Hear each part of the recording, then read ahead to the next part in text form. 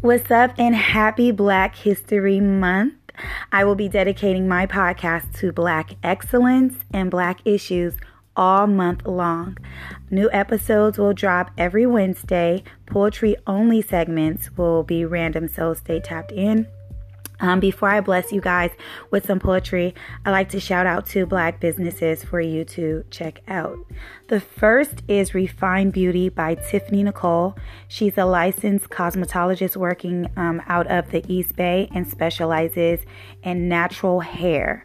Book her by appointment only at 510-862-3710. Next up is Mayday Hauling, Junk Hauling and Moving. It's based in San Francisco Bay Area, and you can call David for a free quote at 415-678-6951. I will be shouting out more Black businesses next week, so stay tuned. And now I'm going to give you guys some poetry. This is not a podcast. I repeat, this is not a podcast. This is just kind of like just to put you guys onto some businesses and just to give you some poetry. So keep your ears glued for the next segment on Wednesday. The poem that I'm going to recite is called The Negro Mother, and it is by Langston Hughes.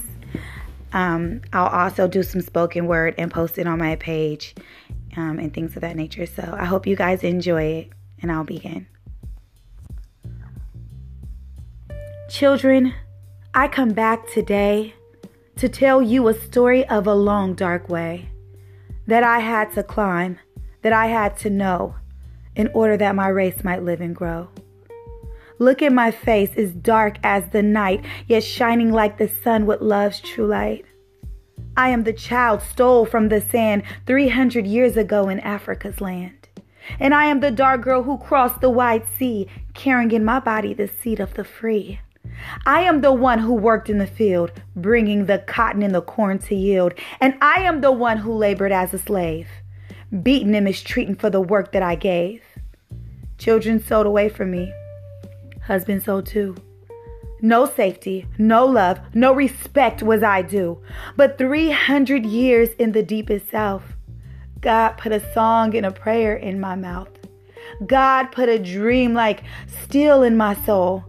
And now through my children, I'm reaching my goal. You see, now through my children, young and free, I realize the gift denied to me. I couldn't read then. I couldn't write. I had nothing back there in the night.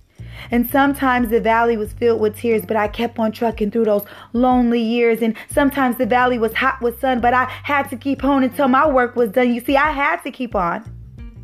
No stopping for me, because I was the seed of the coming free.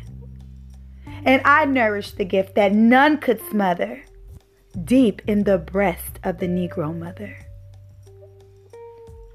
Thank you for tuning into this segment.